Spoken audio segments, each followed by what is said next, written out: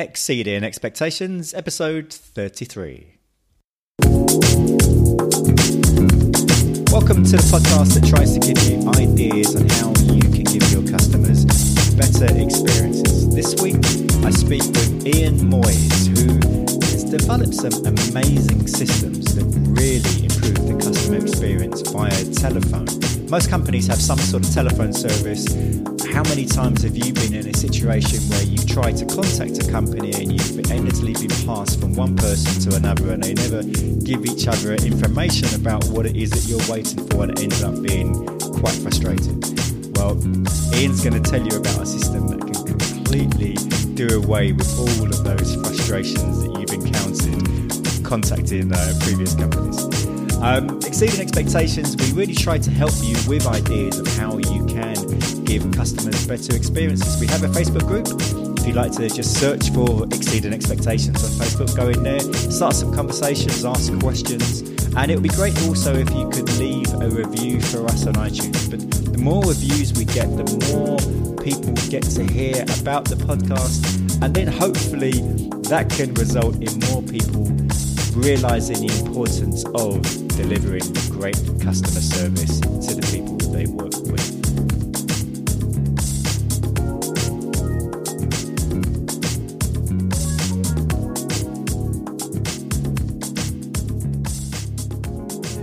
Exceeding Expectations. My guest this week is Ian Moyes. How you doing, Ian? Good. Hey, Tony, how are you doing? I'm pretty good, and you're down in sunny Croydon. I am in the top two floors of a big 50-pence tower block that if anyone watches Black Mirror, it was the Bandersnatch episode was filmed in our building. So if you watch Bandersnatch, that's the building I'm in. Ah, okay. Have you had any peculiar things happen since that was recorded? No. But we did see camera crew for 2 weeks for whatever reason. A lot of camera crews, a lot of lifts out of action, and all that sort of all the usual stuff where they get priority. But so, Ian, tell me more about what it is that you do. I know that you've got a company called Natterbox and you're a sales leader and so on, but tell the listeners more about what it is that you do. Yeah, fundamentally, I'm known for two things. One is I've worked in the cloud industry, the tech sector, all those wondrous things you hear about cloud and all the different pieces for about the last 13 years. And I've been a sales leader for over 25 years. So I see myself as a couple of things. I help and speak and podcast and blog on different things, either customer experience and sales and that whole piece of interacting with people that is important in business, or cloud technology. That's the two camps that I put my feet in. How was it that you first got into that? What was it that led you into that? Well, cloud was by accident. I've been in technology for a long time because long story short, when I was 14, a neighbour moved in with a ZX81, if anyone remembers that, and I was hooked. So I got into computing, was a programmer initially, which gave me some thoughts about how I developed in sales, which we might talk about. That's how I got into technology, and cloud was by accident a number of years ago. Something came up, there was an opportunity in a company, it just seemed interesting, and then as soon as I got involved with cloud, I realised this is incredibly interesting and changing the world we live in. It affects all of us with mobile, with Internet of Things, with all the wondrous new technology we're seeing now, big data, all the things we hear about. Cloud underpins most of the capabilities in AI, etc. And sales as I mentioned, started as a programmer in tech, and I just saw it was luck, if you like it, or an opportunity. I saw a local company was looking for an inside salesperson, and in those days, it was the salesperson got the car, got the mobile phone, which was the size of a suitcase. But it was the toys. It was, hang on a minute, I can work as a programmer and keep doing this for the next 20 years, or I can jump the gun and get a company car and all those. So I was attracted by the shiny things, I guess. And then I found out it's not always that easy, and all the different things about it. But that's what instigated me to get into sales and technology, I guess. And so the company you have now, how did that come about to actually start forming that? Yeah, I worked for Natterbox. In fact, I came back to work for Natterbox 2 years ago, but I was there at the instigation. So I worked for the CEO in a previous company, and we did other cloud technologies, email and spam filtering. And through my joining, we grew that company. We opened a separate office in the UK. And because of that, we needed a phone system across both offices and wanted to do certain things. That's when we discovered how hard telephony and phone systems can be, even for the fundamentals of having multiple offices, and if someone goes from one office to the next, actually, well, whose extension are you on that day, and all the fundamental. So this was going back a good 10 or more years.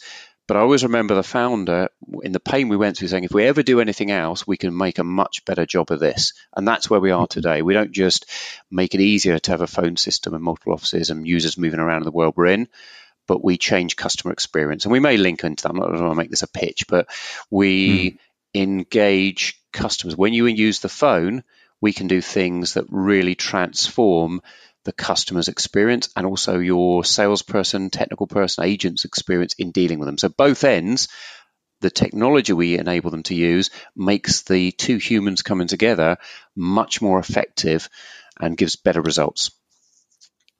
So typically when a customer is coming to you, what is it that they're looking for? Well, good question. We focus on customers who care about the customer experience and improving efficiency. If it's just that you want a phone system where you can pick up the phone, make a call, transfer a call, the basics, we can do that, but so can everyone. Where our differential comes is making it personal. So in simple terms, we are embedded within the Salesforce ecosystem and platform. So if you have Salesforce as a CRM, we can utilize the valuable data you're getting in there and give you more data around phone calls. Simple example to give this context.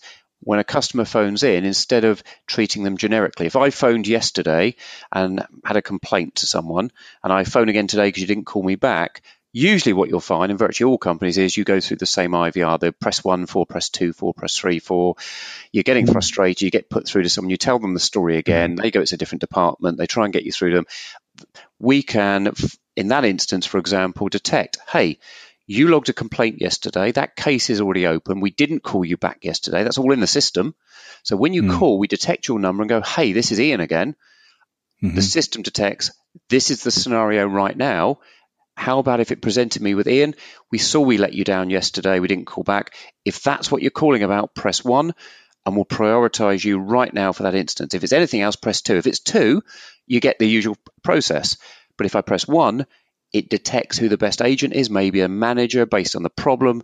I get through instantly. It treats me differently for the situation right now and personalizes it. Perhaps you can even use my name if you wish. Hi, Ian. Sorry we didn't call you back yesterday. Press 1 and we will get you through to right agent. Press 1, it says, right, we're putting you through to John. He's available right now. He's a senior manager. All the system detects all this. What a different experience. What a different experience for the agent who picks up the phone when it pops the details, whispers in their ear automatically, electronically.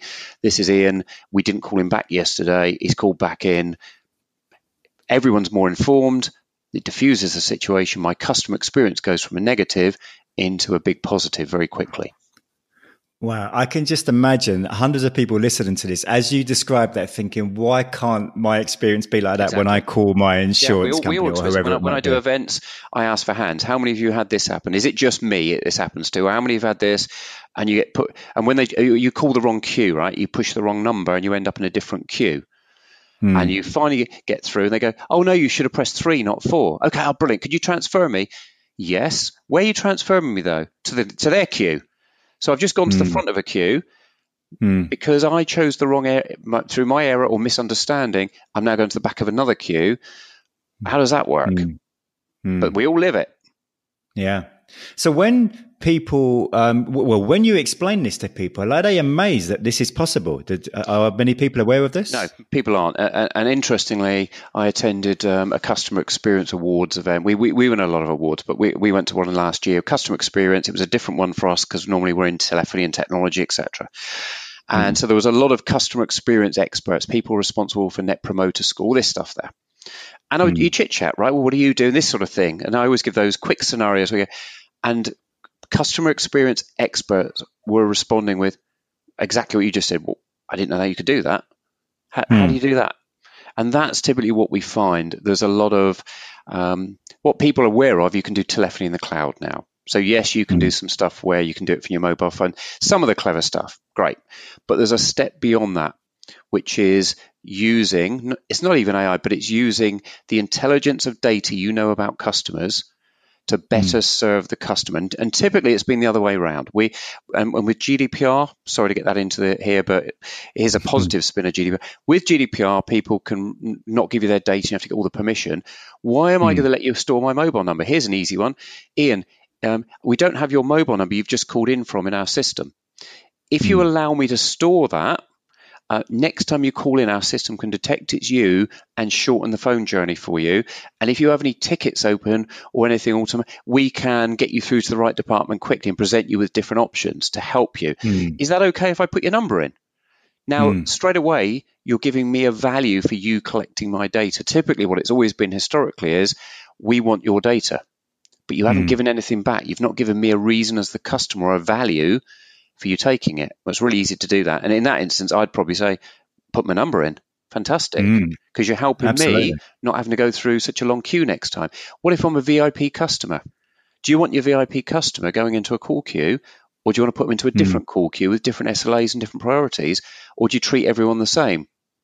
If someone spends £1 million with you and someone spends 5K with you a year, which customer do you want at the back of a call queue at your busy period?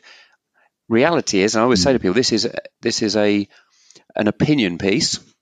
So, but we give you the capability to make that decision. Or really easily, you could say the £1 million customer always jumps to the top of the queue, and their view is stay with these guys. You never want to lose a customer, but if you are going to lose one, or you are going to not, and that's the reality of the world. Unfortunately, you can't treat everyone equally. But do you have that capability today to even discern that? Can you tell how many customers of high value to you were queued for more than 10 minutes last month? Usually what you can tell is a batch of numbers. We had how many calls? We had 38 calls yesterday who queued for more than 8 minutes. Okay, but who were they? That's the hard part in most businesses, because you don't correlate the telephony data with the customer data. We do. We bring the two together and say all your reports, everything you can see on your wallboard, you can see who it actually is. That's amazing. I would imagine that when most companies find out that the possibilities of some of the things you just described, they can't wait to sign up. Well, it changes. I'd love everyone just to sign out the door, right? But there's steps to go through. But the key here is, if you care about customer experience, if you care about KPIs and Net Promoter Score, there is now technology that can give you that edge. And as we move towards all the reports I see and some nice stats and quotes talk around 2020 is the tipping point where customer experience is a more important deciding factor than price and feature. Now, that doesn't mean price isn't important, obviously. Yeah. But when I talk to audiences, often, how many of you don't have any competitors? How many of you don't have competitors who you could argue offer some similarity? So you could say the customer has a choice of, here's 2 or 3 who are comparable on function and price. Yes, there's differences. What is the big differential that tips over the edge? And often, it's like a horse race. You don't win by 3 miles. You win by a photo finish. Customer experience can be that. If during the engagement period of engaging with you in the process, or what they hear from other customers is these guys, because that's what you want, right? You want, if something goes wrong, I want to know I've got someone who responds quickly, deals with the problem. Not, this all looks great, but their reputation, I'm worried about if I ever have to call them, am I going to have to call for, and there's certain, I won't mention companies, but there's certain companies I know right now I'm putting off calling, but I need to deal with because I need to upgrade or do something. And I've been putting it off for weeks because I know I'm going to probably queue for 45 minutes to an hour because that's their reputation. I'm probably going to need 2 to 3 hours on the phone to deal with what I need to deal with. So you put it off. That's not good, is it? No, it's quite ironic, actually, the situation that you just described. Yeah, and I want to give them more business. They're actually probably the double what I spend with them monthly when I go through that. But I'm deferring doing it, not because of any monetary reason, just because of the pain of the call. And so how many other of their customers and suppliers are similar? Yeah, are putting off exactly. Calls, and there's reports come out in the press often with, here's the worst ones to call, and here's the worst contact centres and call centres, etc. And we accept. The problem is too many people accept it, and sometimes you don't have much choice. That's part of the problem. Sometimes there's limited in the market, or that's the only provider you can get where you live if it's an internet or cable provider type thing. If you haven't got, and that's why monopolies are protected against, right? Because then it's competition that drives this edge that people want to do something differently because we have to earn the customers right and retain them. Mm-hmm. So this system that you've been talking about, is that available for companies only of a certain size or to anyone? Any size, but the one gate we do have is we decided, because of the depth of what we've done it with Salesforce, because that's the biggest on the planet out there. And we often get asked, well, why don't you do it with all the other products? Technically, we could, but it's the manpower to develop what we've done. We've gone very, very deep. We decided to be the specialist, the best on the planet with one system, rather than do a little bit, but with lots. So for customers on Salesforce, we excel. We can do the best. We can really extend the value of what they've got. And if you've got a CRM, in this instance Salesforce, you've got it typically because you want to. It's about data. It's not about the tick box of we've got a CRM. Look, aren't we great? It's the value of the data and the capability to manage and utilize that data to business advantage is the reason you invested in it.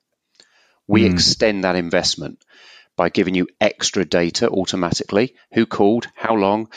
Tons and tons of data about the call without the user having to do anything. We detect all that as a telco and put all of that into your system alongside the customer data. So, for example, is it interesting if you're about to visit a customer or have a call to know that customer spent 3 hours on the phone with finance 2 days ago? I better speak to finance and know why first. Because what I don't want to do is pick up the phone and walk into something where they go, why are you doing this? Until that finance issue is sorted, don't talk to me about this. You've just antagonized the problem purely because you didn't know. But if you knew that, you at least have the opportunity to have more richness. You know, it's this 360 of knowing the customer. Everything they touch you want to know about it, so that every interaction you have is a more powerful, engaging one with that client. We give you that extra missing piece of detail. Most customers with telephony, and anyone listening will find, do you have telephony data? Yeah, tons of it. Do you use it in this way? Probably not, because it's in a separate system. And to embed and to merge the two data sets is hard, and it's painful, and it's tactical. And as soon as you've done it, it's out of date. So a week later, you don't do it. So even if you've done it periodically, at the point you need it, do you know that an hour ago someone called finance? Before you call them, hang on a minute, I better check what that was about. It's no good knowing data from a week ago and merging it 2 days' time. It's too late. It needs to be real-time, in-your-face data. That's when it becomes useful. And that's what we give you. So, I mean, I know that you talk on sort of customer experience at events, and Natterbox work in the technology sector, contributing to customers' ability to improve and so on. What are your thoughts around exceeding expectations on that? So one of the things about problems with technology, and I talk the other way. So technology is that I think there's too much too much over-reliance on technology. Okay, so technology is fine and used in the right place, but too often and I pick salespeople up on this, we resort by default to things like email. Here's the example. Customer emails you. What is your default response? And I guarantee it's email. Right? Because that's the medium they chose. If you direct message someone on Twitter, that's where the results coming back. Now, that's not necessarily by definition at fault, but what I challenge people to question is it the best medium? If someone's complaining on email, might you pick up the phone, or might you message them saying, actually, I respect what you're saying. What I'd like to do is have a conversation with you about this as a senior manager. And pick up the phone and talk to them, because with email, you don't get tonality. Are they really angry? They sound angry in email. When you speak to someone, often it's actually into your face. They're not going to be angry. Like the restaurant. Is your food okay? Yeah. As soon as they walk away from the table, oh my God, this is awful. Why didn't you tell them? Because people avoid that human confidence. But email is faceless, so you can confront, you can be angry, when actually, are they going to shout at you over the phone? Are you going to have a more meaningful conversation? Or are you going to have 20 emails which one phone call would solve? Because you've misunderstood what they're doing. You've gone off down a path. You've gone back. They've got more angry because you've misunderstood. On the phone, you can ask the questions of, my understanding is this from what you've said. And no, that's not what I meant. Okay, please do help me understand. But you can also soften it. You can get them to understand you're a human being, and boy, you're trying to help. You can't get that across an email. So electronic has that danger of, by default, people tend to respond on the same channel, and the conversation stays there. And I challenge people, change the medium. Not for the sake of it, but think about, is this the right way to deal with this problem? That's number one. The second one is, I see too many businesses going wide with their interaction medium. And what I mean by that is omni-channel is used commonly now, and that means you allow a customer to interact with you on multiple channels. Nothing wrong with that again, but think about how you're doing it. Because what I see too often is, great, so what's out there? Twitter, LinkedIn, Facebook, Instagram, Snapchat, WeChat. What else? And we keep going. I'm missing one of the ones out there. Will come to me in a second. WhatsApp. There we go. And then you've got live chat. You've got your web form. You've got email, and you've got the phone. And I see businesses go, look, we're on all of them. Isn't it great? My answer is, it's great if your quality level on all of them is consistently high. If it's not, and let's say you've got a great net promoter score today, and you only allow phone and email, or phone and a web ticket, you now go and open yourself up to 6 more channels. Have you just killed your net promoter score? Because what's happened is, you, like I described us, we're good at 1.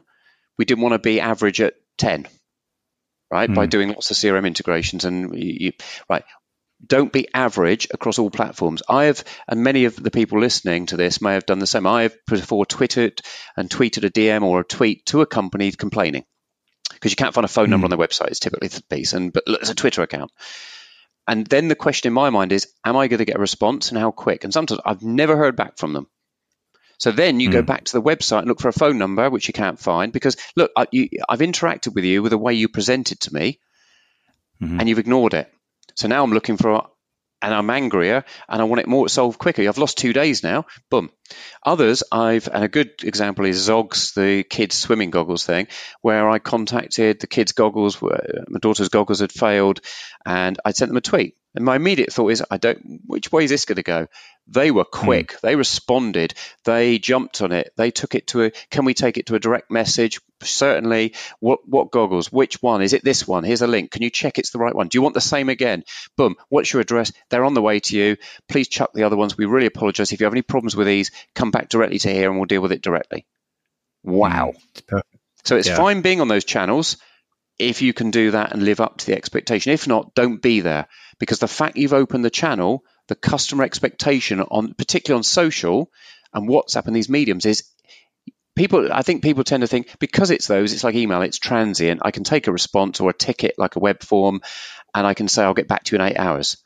The default experience and expectation of social users is not 8 hours. It is virtually instantaneous. That's the world we live in. I've done it from a mobile phone in a taxi because we can do this anywhere 24/7. It's the same as a phone call. If I phone, I expect to speak to someone and it gets dealt with. That's why people default to phone often with problems because the other channels have failed. So what I always say to people, the example I give is the Amazon syndrome. Amazon don't need you to speak to them because they do live chat and I've used it. And fortunately, unfortunately, I buy a lot from Amazon, but I've used it a lot where products haven't been delivered or they've been damaged or it's the wrong product. It happens.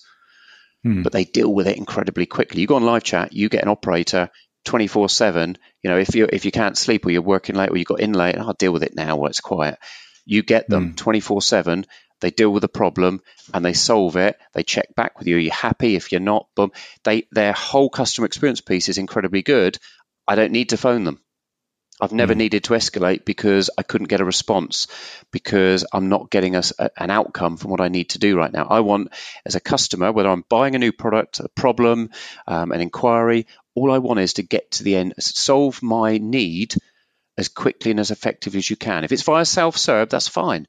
But if self-serve or chat or whatever medium you've opened, if it doesn't work, 2 things happen. I either go somewhere else if I have the option, or I go to a different channel and I get more angry and I get more demanding and I want a phone call. How many of you solve that? So look at what you do as a business.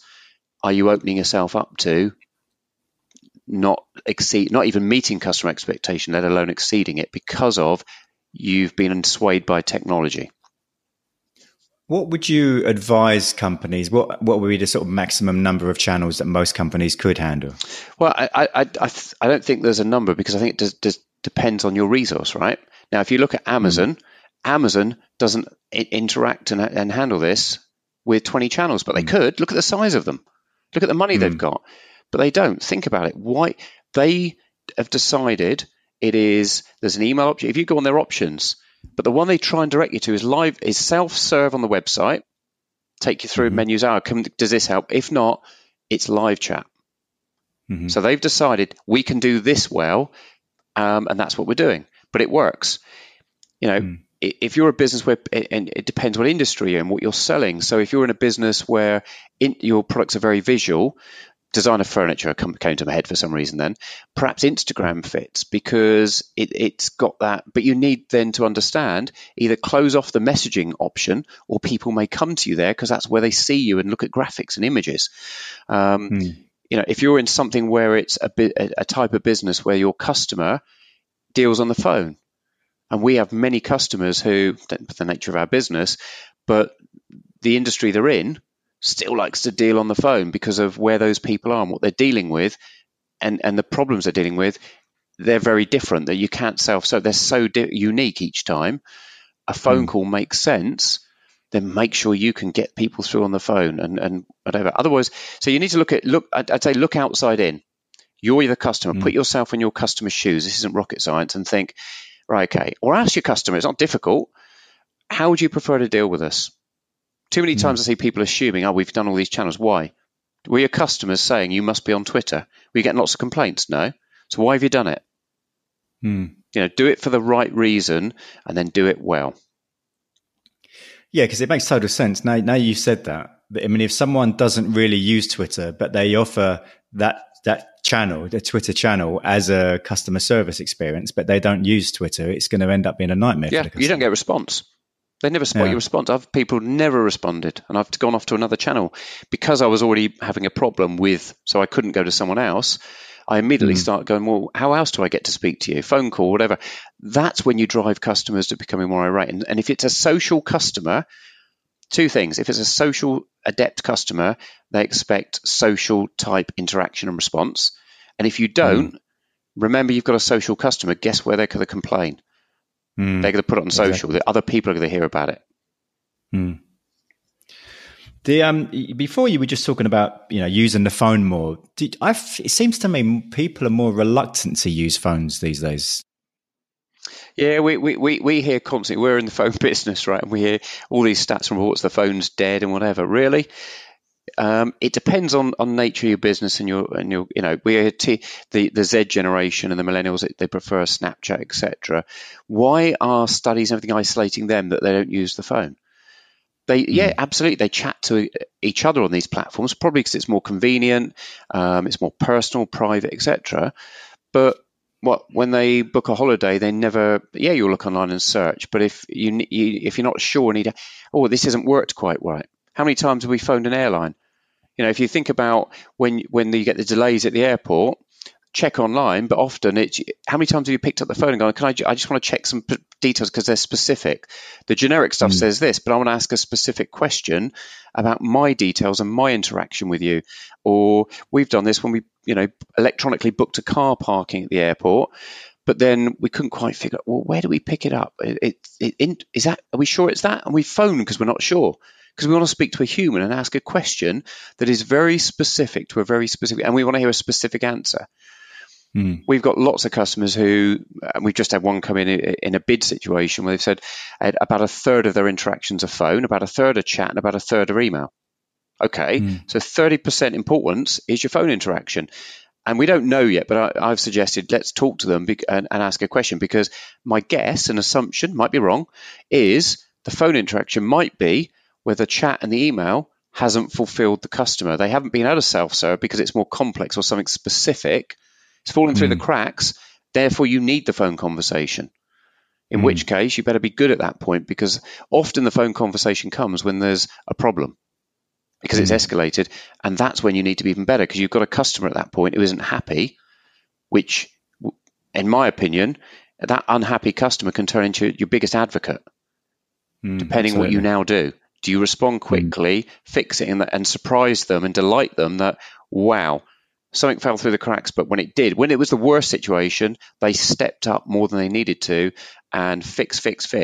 Or, I've just told you the Zog scenario because they fixed it really well.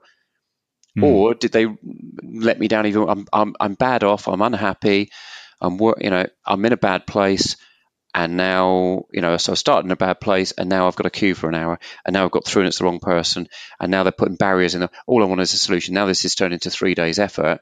What am I going to remember now? I was bad in the first place. They didn't recover it and turn me around into the other way, being an advocate. Net promoter score, where do I sit? I'm now going to be a detractor. What in your opinion, what is doing enough? People talk about going the extra mile, over delivering. What are your thoughts?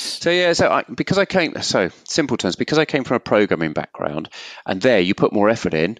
If can you deliver this code in 2 weeks? Just by putting more effort in, you can do it in 1 week. It's pretty linear. So I always had this thing of, I don't know why I called it going the extra 5 miles. Because everyone talks about going the extra 1 mile. Okay, well, I want to be better than that. So it's, and going the extra 5 miles isn't 5 times the effort. So let me give you an example. When someone says, well, could you get this to me? Okay, well, yeah, I can't do it right now because I need to go and work this out and do this and do this. Is it okay if I get it to you by tomorrow morning?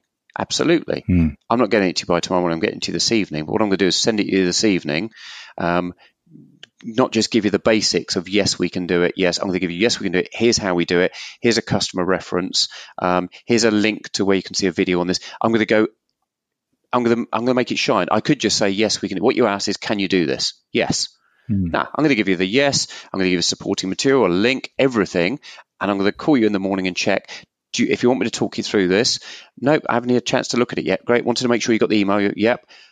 Later that day, I might contact them again. It's all small nuggets. Doesn't take a lot, but boy, do they remember it. Wow.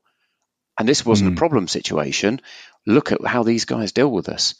But it's not 5 times the effort. It's lots of little things that make them feel, do you know what? I can trust and respect you. That's a big part of it. And when do you think it's most important and effective to exceed expectations? I think going back to where we accidentally went a second ago is when, every business will fail a customer at some point, not by intention. Something goes wrong out of your control, or the customer perceives you're in the wrong, but it might not be a problem that you caused. But whatever it is, everyone will have. There's no perfect company. A customer at some point who needs something sorting that is a problem, and their perception is something's gone wrong. That's when, and I've asked people, and the people I've asked, and my opinion is, that's when you usually think, I wonder where this is going to go. How hard's this going to be to fix? So you tend to go into the negative because we've all had those bad experiences when something's fallen through the cracks. Where's the process to fix it? How easy does this provider that I'm going to contact, whether it be for a product or service, how good are they at fixing this one? Is this the first time they've seen this? And if the case it is, how are they going to deal with me? And what I want is, they may not be able to fix. It isn't always that you can fix it on the phone, but it's how you deal with it. What's the process? Do you keep them informed? Do you leave them quiet for 2 days? They call back, you say, oh no, we're still working on it. But they feel bad because no one's told them that. How do they know? Or have you kept them informed? Have you gone back to them and said, we said we'd be back to you by the end of the day. We don't have a resolution yet, but this is where we've got to. And I'm going to call you again in the morning. Is that okay? Is that convenient? No. When is convenient? Boom. Okay, but we'll keep you posted. So they're trusting. So you've turned a negative. It's not a positive till it's fixed, but at least the way you've dealt with it doesn't exasperate the negative. If they're going to give you 5 out of 10 right now, they're staying at a 5. You're not dragging them down to a 4 or 3, and their opinion of you is going down because of the process. What you really want to do is bring them out at the end going, guys, you're an 8 or a 9. I had a problem, you were a 5, but the way you just dealt with this, wow. And I've had many happen that with, not because I did anything by rocket science or magical, just by doing lots of small things and thinking, how do I want to be treated in this situation? And going that 5 miles extra. And at the end of it, I had a customer actually say, fantastic, and write a reference for us. And I've had this across multiple companies. It's not the company, it's not the product, it's how the culture you embed in your people, and particularly managers to take ownership. So I will always, as a sales leader, take ownership. If I hear there's a problem, get on, talk to the customer as a more senior person. How does the customer feel? Purely the fact that it's been escalated without them demanding it. and they've had someone with a more senior title say, we're aware of this, we're treating it with importance, boom. Give them comfort that actually this will get resolved and it's important to us and we are listening and we're dealing with it, and keep them informed. Again, none of this is rocket science, but how many companies don't do this and we all experience it? We had a guest on the show probably about, I don't know, episode 15 or something, called Jay Baer, who wrote a book called Hug Your Haters, and he talks exactly what you just and he gives some great examples of how you can completely turn someone around from hating you to absolutely loving you. Yeah. What was you mentioned about the company you're working with, Natterbox? What countries are they in? We're global. We operate office-wise. We're in 3 countries, but we have customers on a global basis, and we provide customers globally. So a lot of our customers have offices in multiple countries. So one recently that's come on board is 14 countries, one phone system. And then you add extra complexity and benefit for customers, because if a customer calls in, what they wanted to do was provide service within the Service Cloud environment of Salesforce. So it wasn't sales, it was support tickets, something's gone wrong or help. If they call in out of hours, they still want help, right? So they wanted to do follow the sun. Well, if you do follow the sun and you're transferring, that customer calls let's pick the UK number, but it's for them, there's a problem hit them and piece of their equipment, and it's 11 o'clock at night. It's a problem for them then. They don't want to have to wait till 9 o'clock. So they might call. What happens with the call? So what we've got there in that instance is we've enabled them to automatically detect which regions online, which agents with the right skills for we can detect who the customer is by the number and say, actually, this customer has got these products, or this product line. So we need someone with those skills, because they're calling the support line. They're not going to call a support line for a product they don't have. Who's available with those skills right now? And let's route it to that team. Let's inform the customer automatically on the line, so we put them through. Where our UK office is shut right now, but don't worry, we're putting you through to experts in the Australian office who will be able to help you. They'll be informed when you get through with your details. Please hold for 5 seconds or whatever you want to do. And the Australian office can get, this is a UK call coming through, whispered to them in the phone. It can pop on the screen all the available cases of the customer or products they've got. So you're taking both ends and empowering both ends to have a more effective call, rather than you get on the call, customers, I've got Australia, what's going on here? Have I got the same right company? And then the agent's going, well, who are you? And look it up. And you have 5 minutes of uncomfortable, which you can handle electronically today, and put both of them in a better position to deal with each other. That's super. So that's an example. So we operate globally, and increasingly we're seeing more complex customers. We're seeing a lot of customers in the US coming on board since we opened the US office. And we're quite proud of that fact, because that's where the complexity comes. Dealing with customers in one local region of the UK is easy. Dealing on a global basis, we've got to eat our own dog food, right? We've got to have good support, because people will have issues with in their region, or they don't understand how to do something in our system.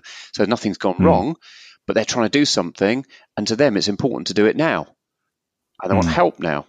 You can't decide what the customer problem is, when the customer problem is going to occur, or how important it feels to the customer.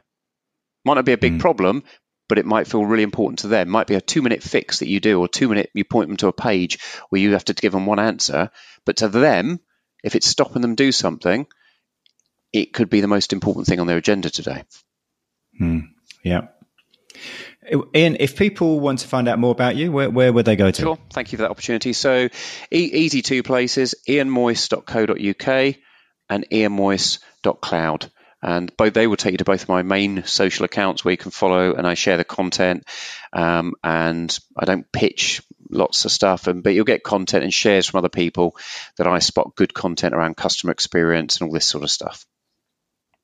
Okay, and we'll have both of those links in the show notes. And you also mentioned, when we were talking before, you've got a quotation you quite like.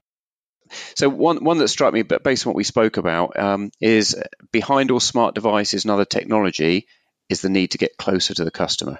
And that's from Mark Benioff, who's the co-founder of Salesforce. And it's such a simple one that I see too many people making the mistake of today, is we want all this wondrous technology, AI, etc. Oh, wow, look what it can do. But how are you going to use it? Too often, what's happening is the outcome it's giving is you've actually put barriers between you and the customer. You've put chat on your website. That's great. But if no one's there to serve it, and you haven't got an alternative method, what happens when the customer comes on and decides I want to try and interact with you? The technology has just made you look worse. So technology does not improve customer experience out of the box by default. It does not fix problems you may have.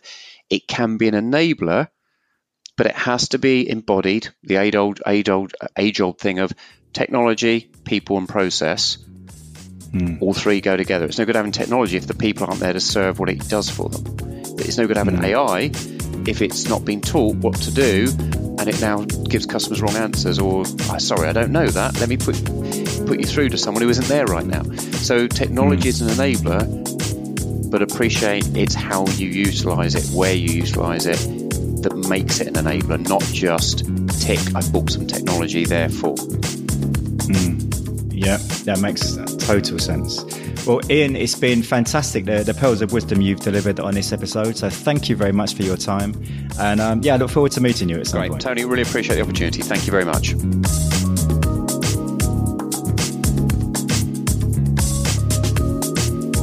Next week in episode 34, I speak with Scott Stanfield, who is a former chef and is now a general manager and a teacher of the people who work for him.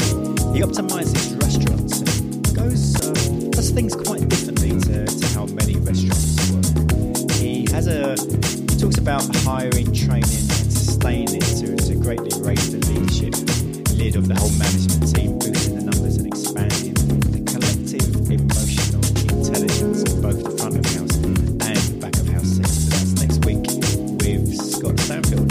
Hope you enjoyed this week's episode. Do please leave us a review on iTunes or on any other podcast platform, and hope you have a fantastic week.